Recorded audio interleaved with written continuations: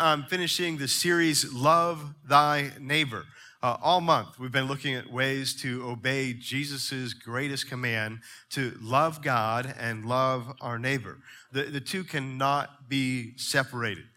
In this last message, we're going to look at loving the lonely. In the beginning, when God created the heavens and the earth, after everything he created, every day he said the same thing.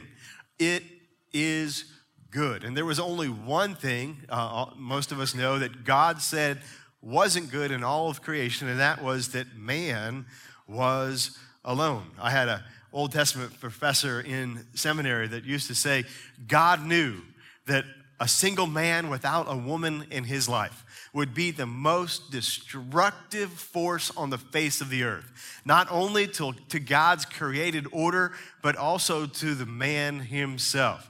He would self-destruct. It wasn't good that he was alone. So God created a helper and a partner for the man. As we talk about loving the lonely this morning, I would argue that more than just single guys are lonely. When you think about the lonely, who comes to mind? Because more than just single guys come to mind. Now, other people are even mentioned in Scripture. The elderly, the widow, the fatherless. The truth is, everyone faces seasons, times in their life of loneliness. Much has been written in our day about the relational poverty that we experience. It's ironic that in our culture, you can be around a lot of people, with and around a lot of people, and still feel lonely.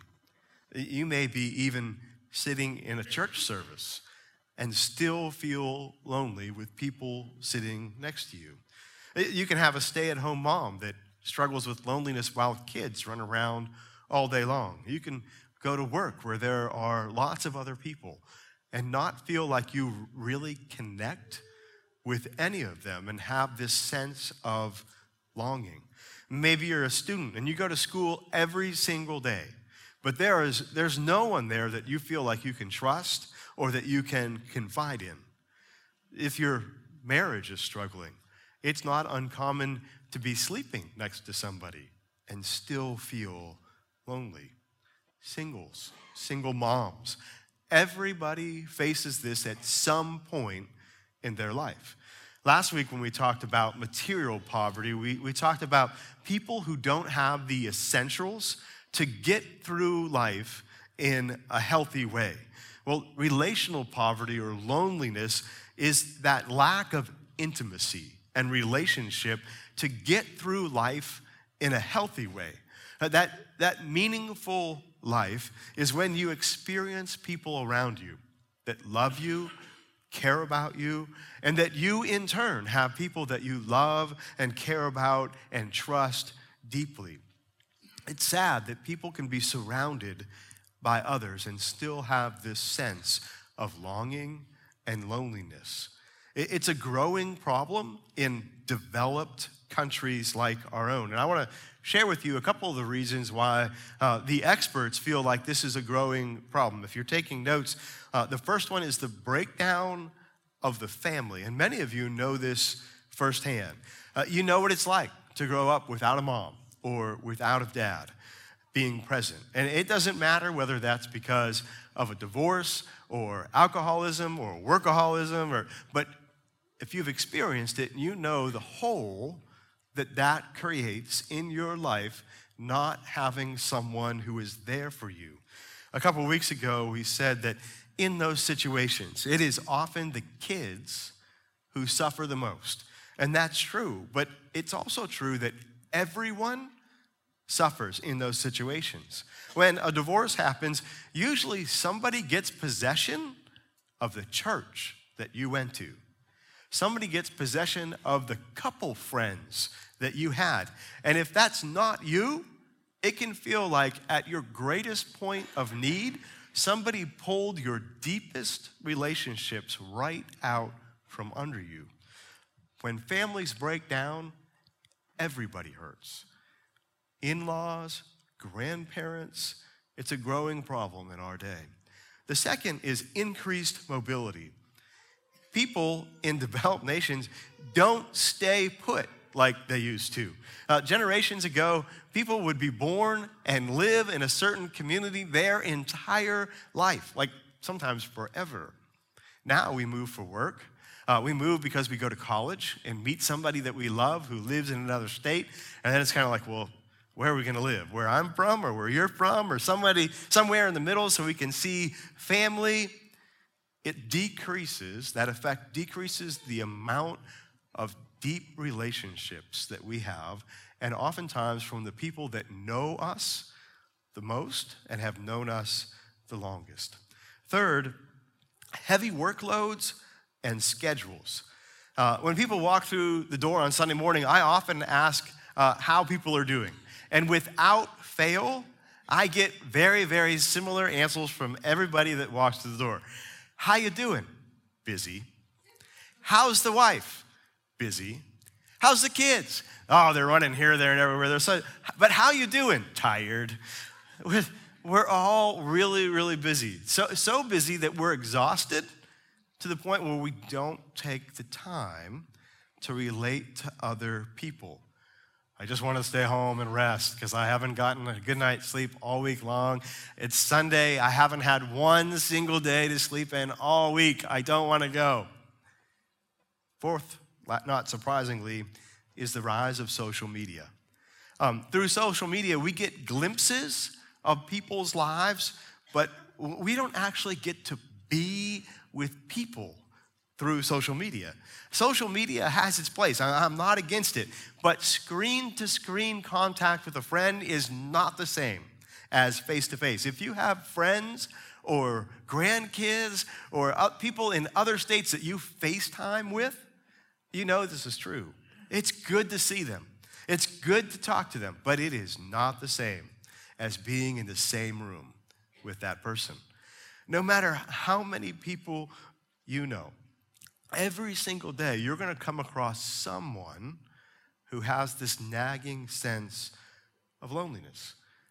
People you know, people that you relate to on Facebook are going to feel this disconnect in our day. Someone 2 seats down from you right now could be one of those people going through one of these seasons. So this morning, I just want to take a moment to stop and pray and ask God to speak, because maybe God would lay someone on your heart or my heart that we need to reach out to that's going through a season like that in their life. Because as we reach out to them and share our love for them, I think there's a good possibility they might also experience the love of God. So let's pray. Father, you know those who we associate with, whether it's at school or work or somebody that we're sitting next to, God, that is struggling with feeling your love and the love of others. And Jesus, as your people, we are called to be different. So instead of just resigning ourselves to the way things are, we're going to ask, Holy Spirit, that you speak to us this morning. Maybe put a name in our mind, on our heart, so that we can reach out to them this coming week and express love and care in a meaningful way that will just maybe change somebody's life. And we pray this in your powerful Son's name. Amen. So how do you reach out to those who are lonely? What's the best way? And I think the answer to that question could probably be as varied as the number of people. But I want to look at 3 ways this morning that Jesus showed love in Scripture, and then maybe we can do the same for other people. So the first one, if you're taking notes, is through touch. And I want to look at Matthew 8. Suddenly, a man with leprosy approached him and knelt before him. "Lord," the man said, "if you are willing, you can heal me and make me clean." Jesus reached out and touched him. "I am willing," he said. be healed. And instantly the leprosy disappeared. Now, this is a really familiar passage, but I want to highlight just a couple things from this. And the first is that this man that had leprosy had a tremendous amount of faith. He didn't doubt for a moment that Jesus could heal him. He said, if you are willing, you can, just are you willing? And Jesus in love was willing. But secondly, leprosy could be really, really gross. Now, we are not told how advanced this man's leprosy was, but I'm gonna just give you some options of leprosy. This man could have been missing body parts. This man could have smelled really, really bad. Because with leprosy, literally your skin rots on the bone. It doesn't smell good. This man could have sores, bumps, pus. It's really, really gross. This man could have been contagious. But here's what I want to highlight about that. Jesus touched him. Jesus didn't have to touch him. In the same situation, how many of us would have gone, whoa, just be healed? He could have done it. Why did Jesus touch this man? To convey love, to minister to some loneliness in his heart that maybe Jesus could sense and see. Not everyone that God calls you to touch, lay a hand on, or be there for, give a hug to, will be gross. But it's a possibility. When I was in seminary, there was a group of us that went to downtown Lexington every Friday night to do street ministry. And we ministered to the drunks on the street and the homeless. And we got to know a lot of the guys. They were really cool. But we never knew when we went downtown what state those guys were going to be in. If they had gone to a shelter, got a shower, got cleaned up, they actually were fairly normal. But if they had been on the street all week long, on a 3-day binge or a week-long drunk, they smelled, they were dirty. Well, after we were done with the evening, we would all get back together at the seminary, pray for the different people that we ministered to that night, and just share stories about what God had done. And one evening, one of the guys from our team named Lonnie came back and shared that one of the guys that he had been ministering to week after week was just a real mess that week. Smelled, drunk, but the man had taken a leak on the side of a building and couldn't get his zipper up. So he asked Lonnie. I'm telling you, that is the love of Jesus right there. Not many of us would do that, but Lonnie did. And he gave the guy a big hug, prayed for him. That's extreme. But you see, there are people in this room that aren't here because they like my preaching. They're not here because they think the band rocks. They're not here because the coffee in the cafe is exceptional. They're here because this is the only place, maybe all week long, when they receive a touch from someone who loves them. Whether it's a pat on the back, a handshake, or a hug. When I was in seminary, we had every Monday off.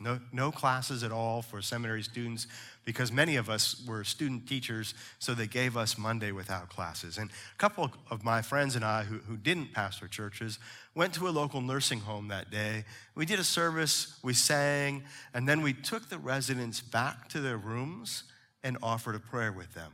And one day, while I was praying with Willoughby Hoyt, you don't hear the name Willoughby much anymore, I was praying with Willoughby, and she was rubbing the hair on my arm while we were praying. And when I was done, she must have caught me looking at her rubbing the hair on my arm. And she said, "Oh, I'm sorry." She said, "I used to do that to my husband. And it just brought me so much comfort knowing that he was there. You see, there is this longing in all of us to be touched, to be loved, and know that someone cares. It can be a touch on the arm, a handshake, a pat on the back. And I think we're good at this as a church. Now, we're not going to violate people's space, because when I start talking about like giving hugs, I know some of you are like, not me. Like, stay away. But by golly, if you need a hug, like, this should be a place where you can find one. And all you need to do is find Kathy Ray. Because even if you don't know Kathy Ray, she will give you a hug because she's just a hugger. But you love people, and that's a good thing. Second, touch. Also, we will love by listening. Most people, and myself included, everybody struggles with this. We listen to respond. And we're usually ready to respond before we should really be done listening. People need to be loved by being listened to. Jesus was great at this.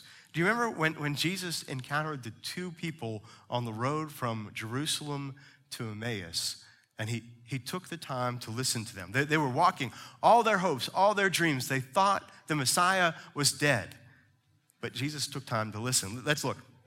Luke 24. That same day, two of Jesus' followers were walking to the village of Emmaus, 7 miles from Jerusalem. As they walked along, they were talking about everything that had happened. As they talked and discussed these things, Jesus himself suddenly came and began walking with them, but God kept them from recognizing him. He asked them, "What are you discussing so intently as you walk along?" They stopped short, sadness written across their faces. Then one of them, Cleopas, replied, "You must be the only person in Jerusalem who has not heard about the things that have happened there the last few days." "What things?" Jesus asked. "The things that happened to Jesus, the man from Nazareth," they said. "He was a prophet who did powerful miracles, and he was a mighty teacher in the eyes of God and all the people. But our leading priest handed him over to be condemned to death, and they crucified him. We had hoped he was the Messiah who had come to rescue Israel. This happened 3 days ago." Now, Jesus is listening to their story, but like, it's Jesus. How many of you would have been like, "Ta-da, it's me"? You know, I didn't mean to scare you, Kathy. Just cut to the chase. Don't listen to the story. Don't listen to the details. It's me. I'm alive. But he starts with a question, and then another question, and then he listens for who knows how long. And he begins to show them the truth from the Word of God about himself, the Messiah. You see, people need us to listen to them before we start telling them the truth or giving them the solution to their problems. Ladies, do not elbow your husbands in church, or at least not very hard. But husbands, most of the time, our wives just need us to hear them and listen. When we ask somebody how they're doing, and they say, "Busy," maybe we need to ask the question again, but how are you doing? Because busy really isn't the answer we were looking for, right? That's not what we were asking.